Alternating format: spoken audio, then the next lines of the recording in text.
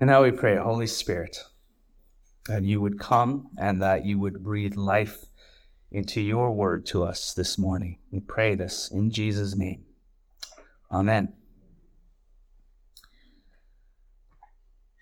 So a number of years ago, Becky and I went through what was called an assessment with the C2C Church Planting Network. It was essentially a 3-day grueling interview to see if we had what it takes to be church planters. And during this assessment, there are many activities. One of them was to come up with a family motto. So on that day, we chose an old South African Afrikaans saying, "En boer maak 'n plan." Does anybody know what that means? We have one who might. "En boer maak 'n plan." So that means, the translation is, a farmer makes a plan, which I understand isn't entirely self-explanatory. But it basically falls in line with other similar approaches to life, like there are no problems, only solutions waiting to be found, or better yet, where there's a will, there's a way.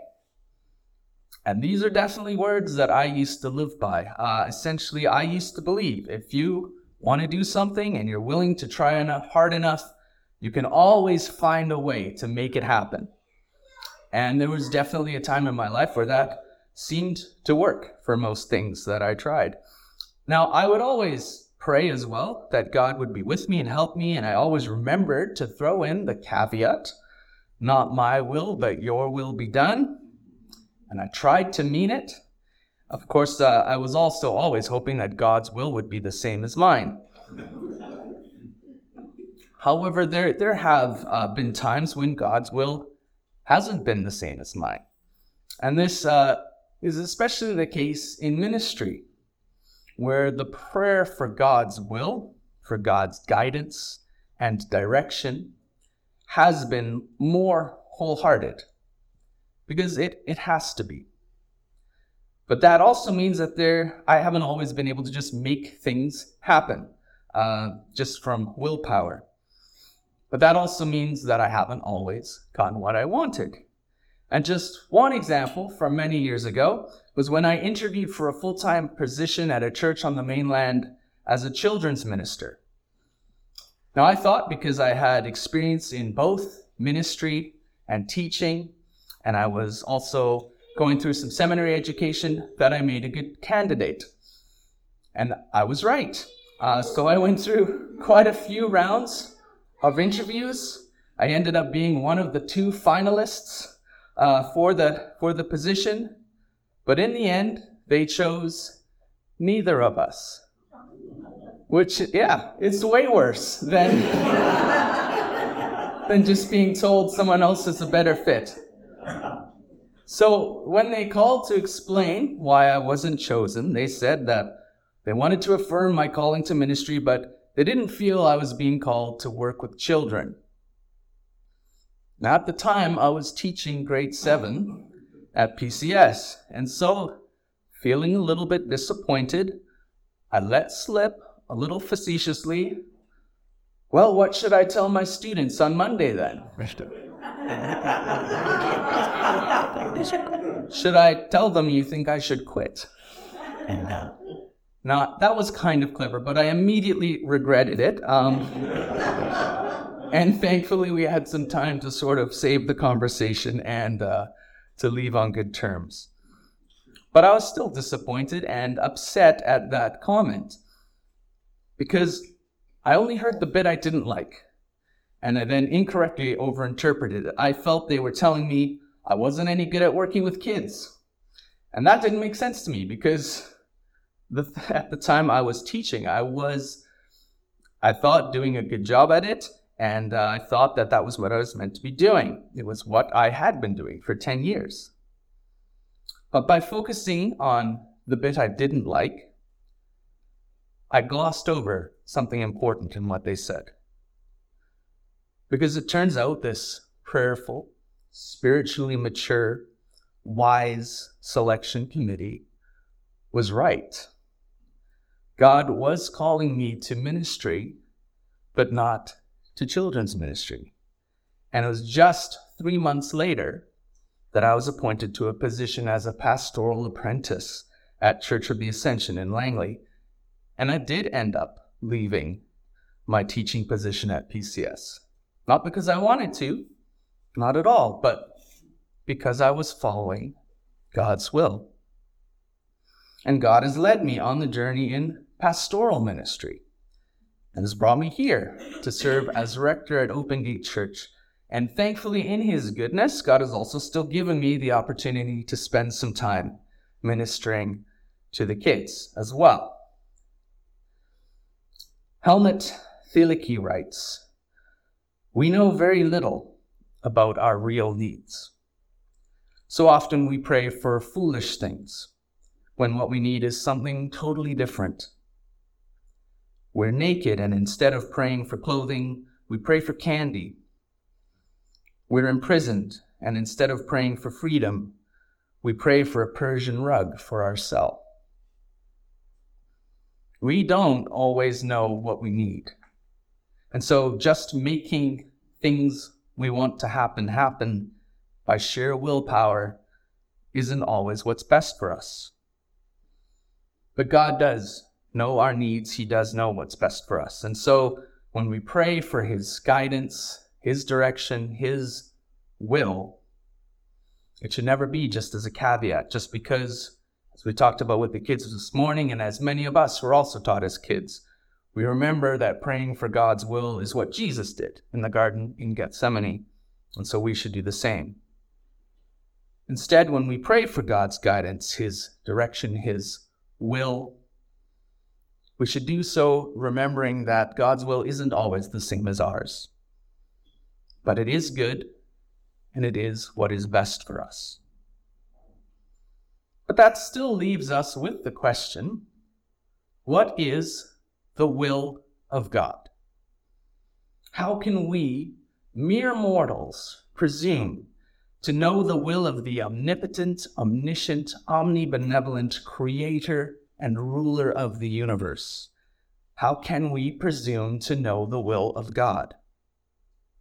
And as we come today to the third petition of the Lord's Prayer, in which Jesus teaches us to pray, "Your will be done on earth as in heaven," for what are we asking?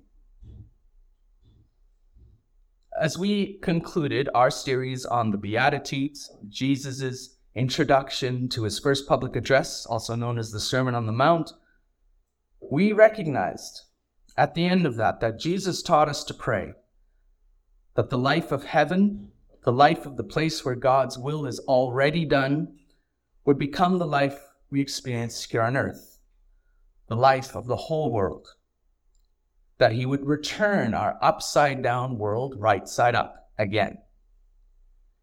And this has brought us to the prayer that Jesus taught us in the same public address, the prayer that has come to be known as the Lord's Prayer. Last week we looked at the second petition of the Lord's Prayer, "Your kingdom come." And we reflected on how praying for this intentionally, not wholeheartedly, or not offhandedly, can be scary. Because we may not really want to submit to the will of our King, or really want the world to change to the point that it may become almost unrecognizable. But we reflected on how that's only scary if we don't trust God, and don't trust that His will is good, that He knows what's best, and that His way is better than anything we can plan or imagine without Him.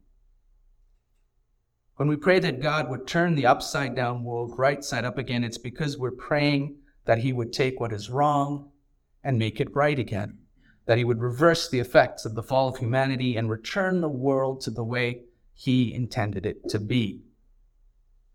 And the good news for us is that we don't have to try to imagine for ourselves what this might look like. We can see evidence of the kingdom of God with our own eyes, in our own lives.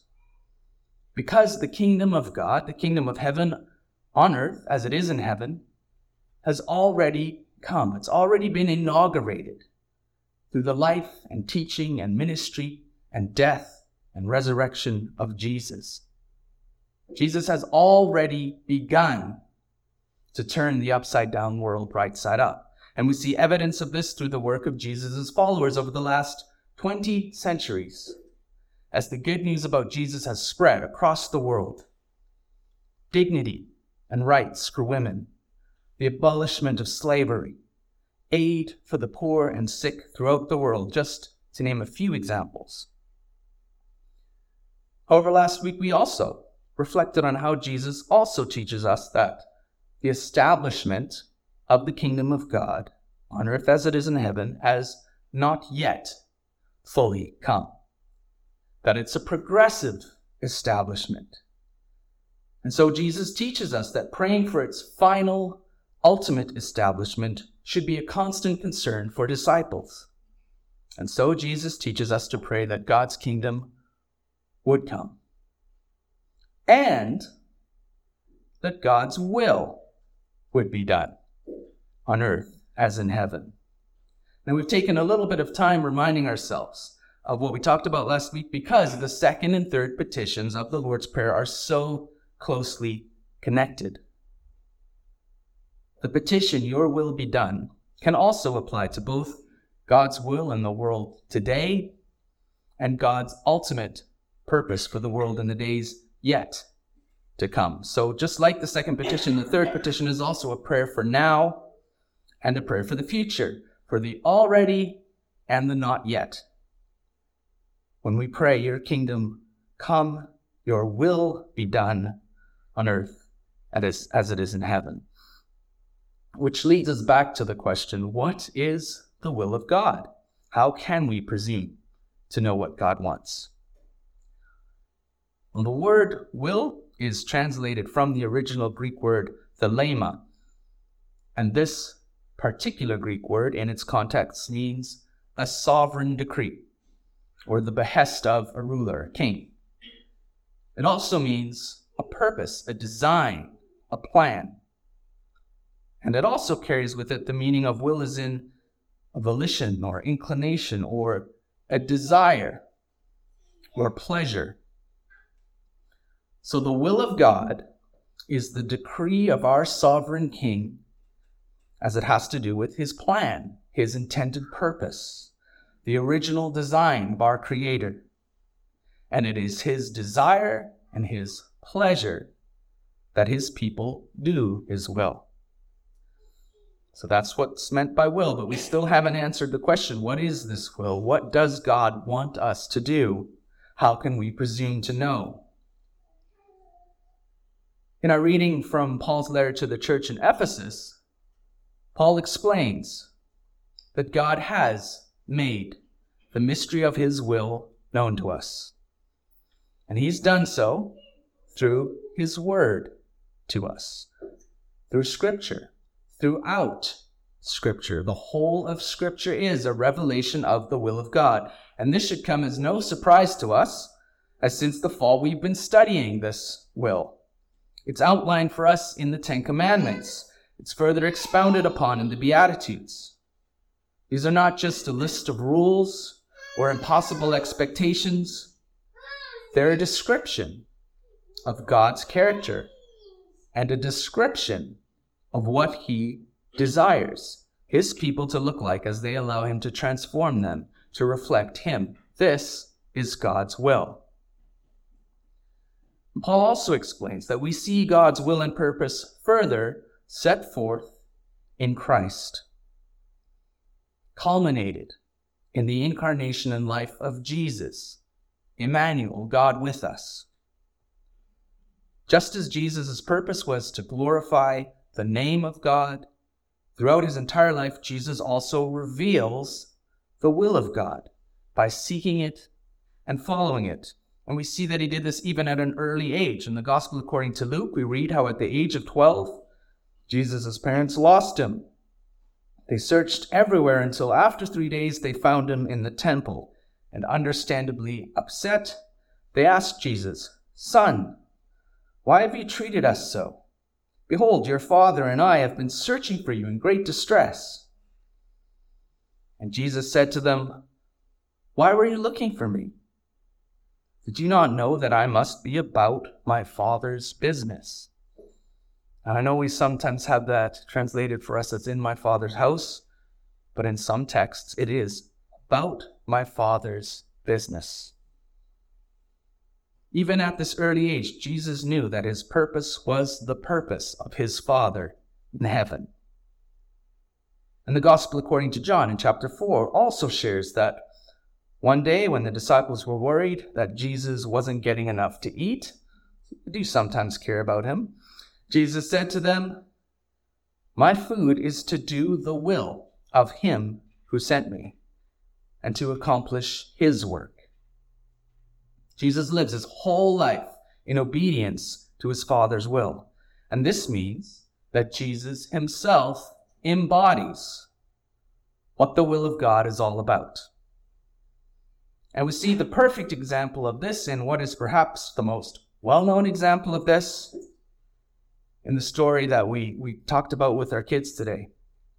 When Jesus provides for us an example of what praying for the will of God looks like. As we heard in our gospel reading from Matthew 26, as Jesus entered the garden in Gethsemane, he knew that the moment had come that he was about to accomplish the culmination of his life's mission. But he also knew how excruciatingly difficult it was going to be. So we can only imagine from a human standpoint the temptation that Jesus may have had to pray to his Father, "Remove this cup. Save me from this suffering. Not your will, but mine be done. Please, just this one time." It's certainly a prayer many of us have maybe made. But instead we see Jesus fell on his face in a posture of total submission and humility and prayed, "My Father, if it be possible, let this cup pass from me. Nevertheless, not as I will, but as you will. Not my will, but yours be done." And this submission to God's will isn't just a caveat, it isn't a posture, it isn't lip service. Jesus wholeheartedly put his life into his Father's hands in complete honesty, in complete surrender to the will of God. This is the example that Jesus set for us. This is the embodiment of God's will. And God's will for us is that we do the same, that we walk in Jesus' footsteps, that we pick up our cross and follow him. This is what we're praying when we pray, "Your will be done." As our friend Daryl Johnson reminds us, much like the first two petitions, when we pray, "Your will be done," the third petition isn't, "Let us do your will on earth as it is in heaven," nor is it, "Give us the power so we can do your will for you." Again, we remind ourselves that the prayer is to our Father in heaven, and we're asking him that his will would be done. We're asking him to do what only he can do. So the question we then ask ourselves isn't, how can we accomplish God's will? The question is, how does God accomplish his will? But the answer is that he does do it largely through his people, through those who are willing to obey his will, the will that he's revealed to us in Scripture and through Jesus. We do have a role to play. So while we remember and recognize that the will of God will be expressed in its fullness only when God's kingdom comes in its fullness, and while we recognize that God is the one who will accomplish this, the prayer that God's will would be done isn't passive. We're not just resigning ourselves to sit back and watch it all unfold. We have a role to play. And while, from a philosophical standpoint, the answer to the question, how can we mere mortals presume to know the will of God, may seem daunting, may seem impossible to answer. From a biblical standpoint, the answer to this question is simple. God has already revealed his will to us. He's already answered the question time and time again in Scripture and ultimately through Jesus. And we've seen, as we've looked at the Ten Commandments and the Beatitudes and now the Lord's Prayer, that God is consistent. That all of these revelations of God's character and will follow the same formula, the same structure, the same outline, the same intentional, sequential order of priority. And this consistent outline is perfectly and very simply summarized by Jesus, by God with us himself, in his own summary of the law, his summary of Scripture. Jesus summarizes God's will as love God and love your neighbor. Yeah, we've spent all this time coming to that very simple conclusion. God's will is love God and love your neighbor. So when we pray for God's will to be done on earth as it is in heaven, that the will of God would be perfectly experienced here on earth, just as it is perfectly experienced in heaven. When we pray for God to do his will, we can do so knowing that God loves us and that God knows what's best for us. We can also do so knowing that God wants to bless us, but that blessing may not always be what we want. It may not always be easy. We can also do so knowing that this prayer isn't all about us. That in turn, God also wants us to be a blessing to others. This is what we mean when we pray, your will be done, not my will, but your will be done. And when we pray this, we can do so remembering that where there's a will, there's a way, especially when that will is the will of God. So let's pray.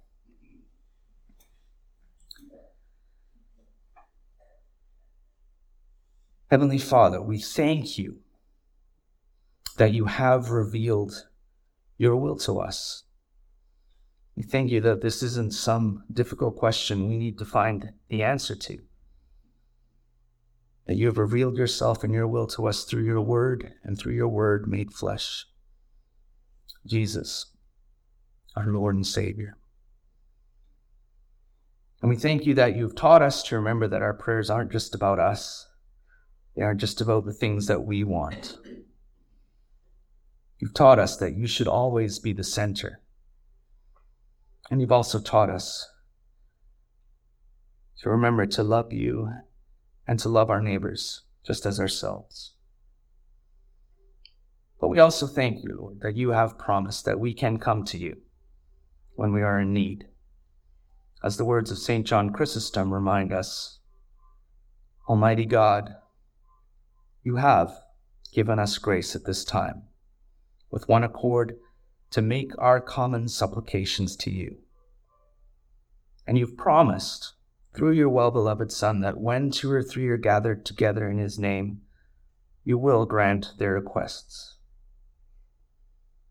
And so today we pray that you would fulfill our desires and our petitions as may be best for us, granting us in this world knowledge of your truth, and in the age to come, life everlasting. We pray this in Jesus' name. Amen.